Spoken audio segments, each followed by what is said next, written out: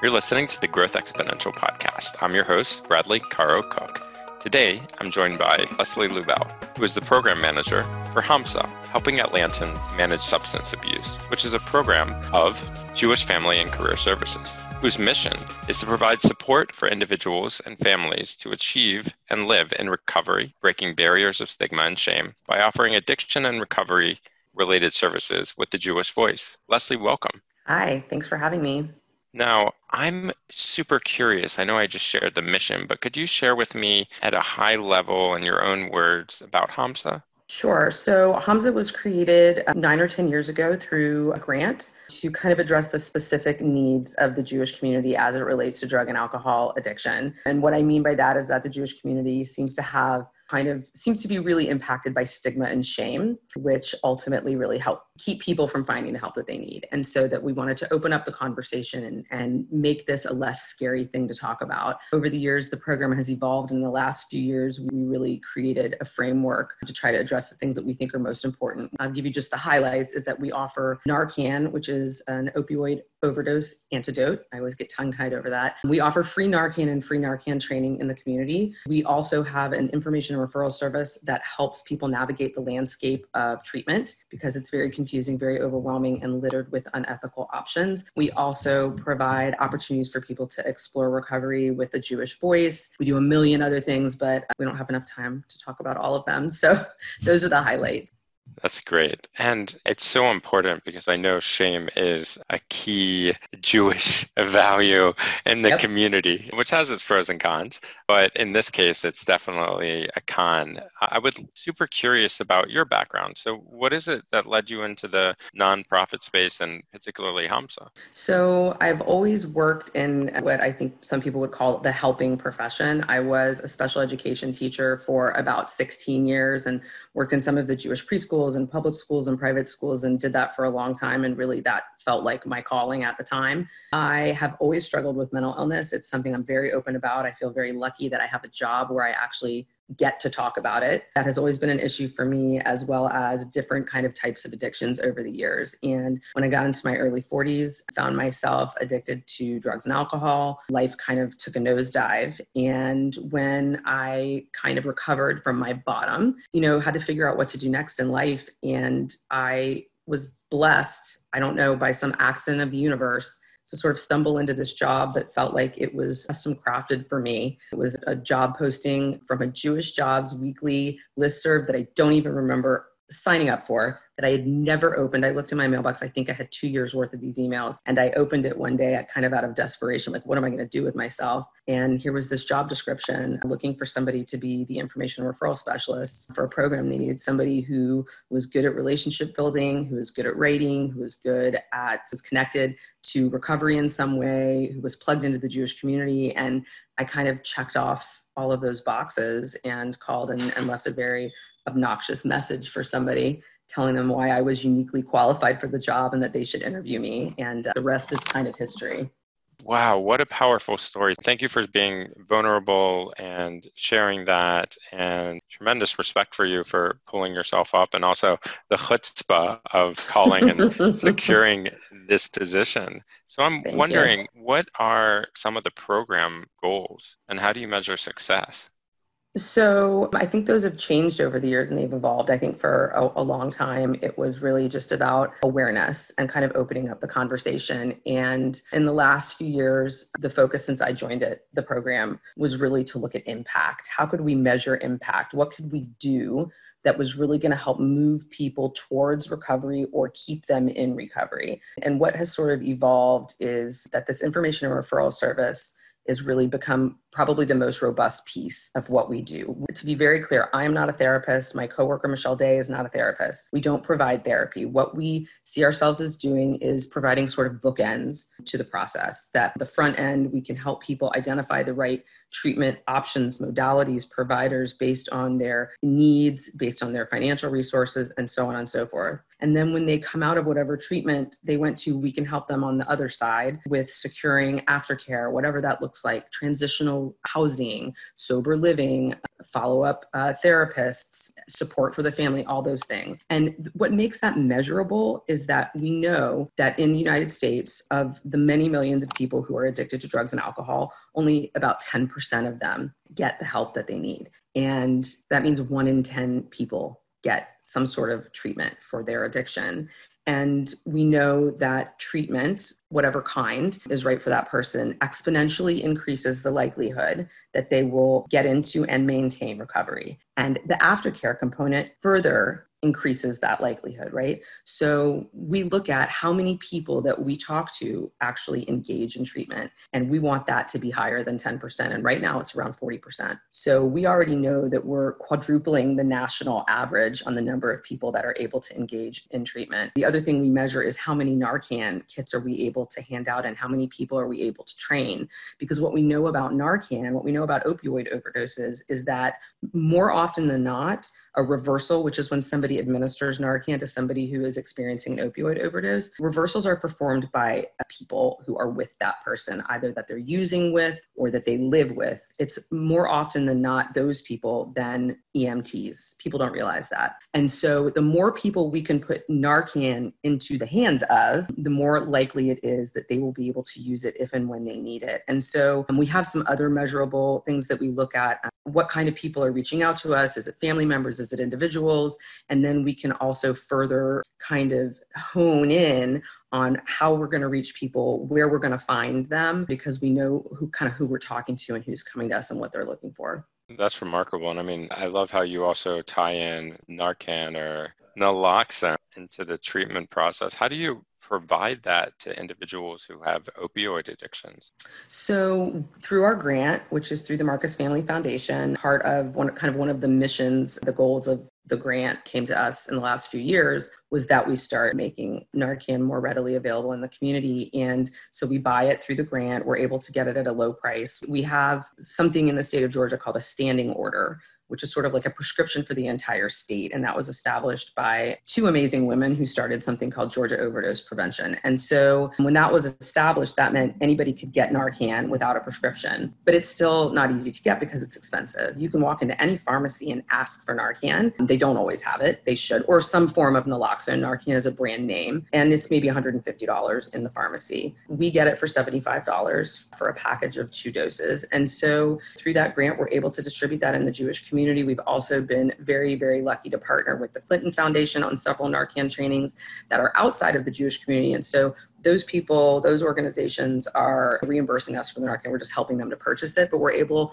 to give these trainings all over the place to not just put the Narcan in people's hands, but to increase awareness about what an overdose looks like, how it happens, and who it happens to. Because part of that stigma is that this only happens to somebody who is, an IV heroin user living on the street, and that is not the case. Lots of people accidentally overdose. If you mix alcohol with any type of opiate, that increases the chance of overdose. People sometimes take too much of their medication, whatever. And right now, during COVID, we're seeing exponential increases, unfortunately, of opioid overdoses, and most of them are related to fentanyl.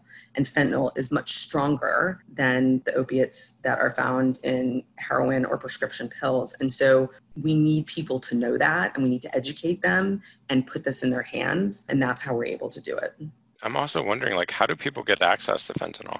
So fentanyl is a synthetic analog of an opioid. And so unfortunately, it's so powerful. Fentanyl was created as kind of like an end-of-life drug, something to be used for palliative care or people who have really terrible pain that is completely unmanageable. And it's meant to be a time-released drug. Fentanyl is usually administered in a patch or a lollipop or something like that. Fentanyl is so strong that it takes just a few grains of it to kind of do its job. And it's very easy to get it here from the countries that are producing it because it's so small and it's so easy to send. And when it's added to other drugs, it increases their potency, right? Unfortunately, people that are mixing drugs don't use a measuring cup and a scale. They don't know they just put it in there, right? And it also depends on who's using it. Somebody who is a new user or who hasn't been using for a long time, maybe they were in recovery, maybe they were in jail, maybe they were in rehab, whatever, and they use again, and that fentanyl is so strong that it can really kill people instantly. It's also showing up in counterfeit pills. So the pills that are so popular right now, unfortunately, with young people, especially benzodiazepines like Xanax and Valium and oxycodones and Oxycontins that people know the names of. Those pills can be produced and sold on the street and look exactly like a pill that you would get from a pharmacy. You can't tell the difference. And they're very often laced with fentanyl. And so that's where we often see deaths of young people who are really just experimenting and think it's no big deal to take a prescription pill, and they end up taking one pill that kills them. I'm not trying to sound alarmist. These things are happening. They're happening all the time. They're happening in Georgia. They're happening in the Jewish community. They are happening. And that is why we have got to talk about this stuff so that people are aware. It's so important. I mean, it's completely new to me, and I'm glad that you elaborated on that. Now that you've shared some quantitative and some success and also the real issues that kids and also adults are facing in this world, can you share a specific success story with me of really an example of how HAMSA has made a difference? Yeah, I have a few. It's hard to pick one, but I'm going to pick one that actually, if people want to learn more about, they can actually go onto our website and watch a little video about his story. His name is Jacob, and it's an incredible story. His family reached out to us coming up on almost 2.5 years ago, basically saying he had been struggling. This is a Jewish guy, been struggling with opiate addiction for years and years and years, in and out of rehabs, in and out of recovery, abstinence, what have you, that he had gotten in a car accident. He was in the hospital, and they were kind of like, this is it. Like, we have to do something. And, the family was concerned about how they were going to pay for it. They had really tapped out their resources over the years, which happens to a lot of families. They knew he needed something long-term, and they didn't know how to find it. They didn't know how to get him to go. And, long story short, we identified a program here in Atlanta and I think this is really indicative of, I think, what we're able to do for people is we have a relationship with this place. It's called No Longer Bound. And it's actually a faith-based program. It's a Christian program.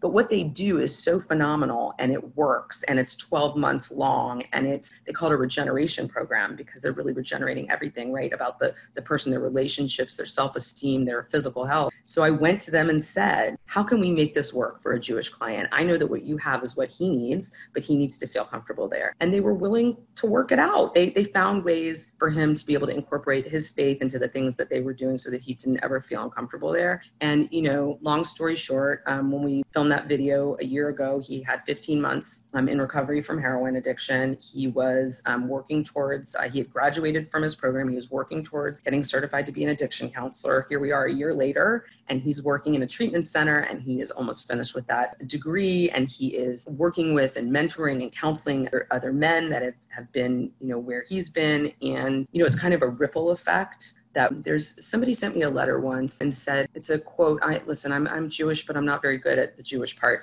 A quote from, I don't know, it was the Talmud or the Torah or something like that said, when you save a life, you're not just saving one life, you're saving the whole world. And I think this is an example of that when you save a person, when Jacob is able to save himself, because that's what we did, we gave his family the tools to empower them to save themselves, he is then able to go on and share that with other people. And that ripple goes on and on and on. And so it's really a beautiful example of the ways we've been able to impact people.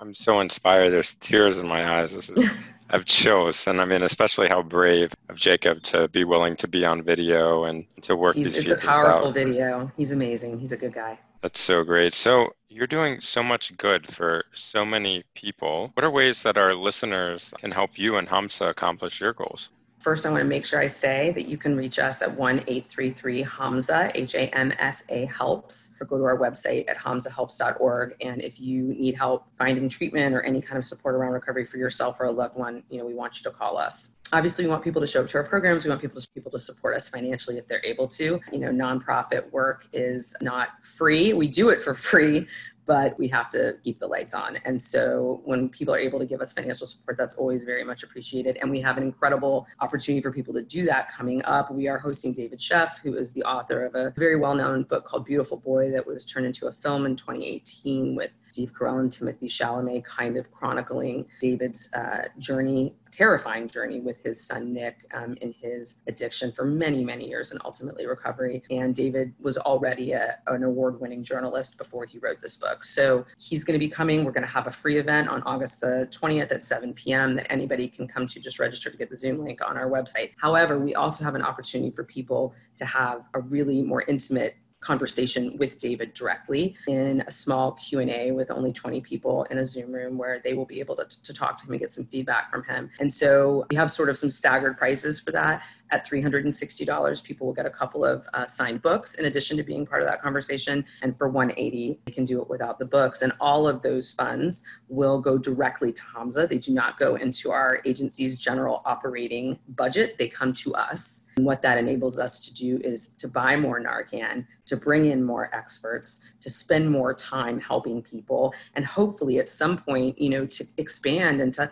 hire a case manager, to hire a dedicated therapist that works only with our clients. We would love to be able to do that. So, people can join us for that, or they can, we're always happy for people to make donations. And if people want to get involved and find ways to give back if they've been impacted, reach out to us. If we've got a way for you to do that, we'll let you know. Sometimes we help connect people with other folks that have been through what they've been through, just to talk to them about what it's like to go to treatment or to go to a support meeting, or for families that are looking for others that have been through what they've been through. So if you want to contribute in that way, you can as well. And I do want to also mention we are starting a new group for parents of children, whether they're young children or adult children who have struggled with or are struggling with addiction, and that's going to start in September. So lots of ways for people to come and be a part of what we're doing. That's so inspiring, and I'm happy to support what y'all are doing. If you Thank you. Send me a link after this call. So please tell me, how do people find you? We do a lot of social media. We're pretty active on Facebook, and we try to share in all the Jewish groups there. We promote ourselves through the synagogues, through the Atlanta Jewish Times. We try to get the word out, but word of mouth helps us too. A lot of rabbis refer to us. People can find us on Facebook. Hamza Helps on Facebook. They can find us on our website, hamzahelps.org. They can find us on the JF&CS website, jfcsatl.org. They can call us at 1-833-HAMZA-HELPS. Lots of places to find us, but we're always trying to reach more people. So if you've got ideas for how we can do that, we're always listening. That's awesome. We should definitely connect about that. Well, yeah. I want to thank you so much for joining us for the Growth Exponential podcast today. And thank you so much for the opportunity. Yeah, for sure. And also I want to wish you tremendous success in all of your life-saving endeavors. Thank you so much. You've been listening to the Growth Exponential podcast. If you know an executive director or nonprofit professional that you think I should interview, shoot me an email at bradley@growthexponential.org.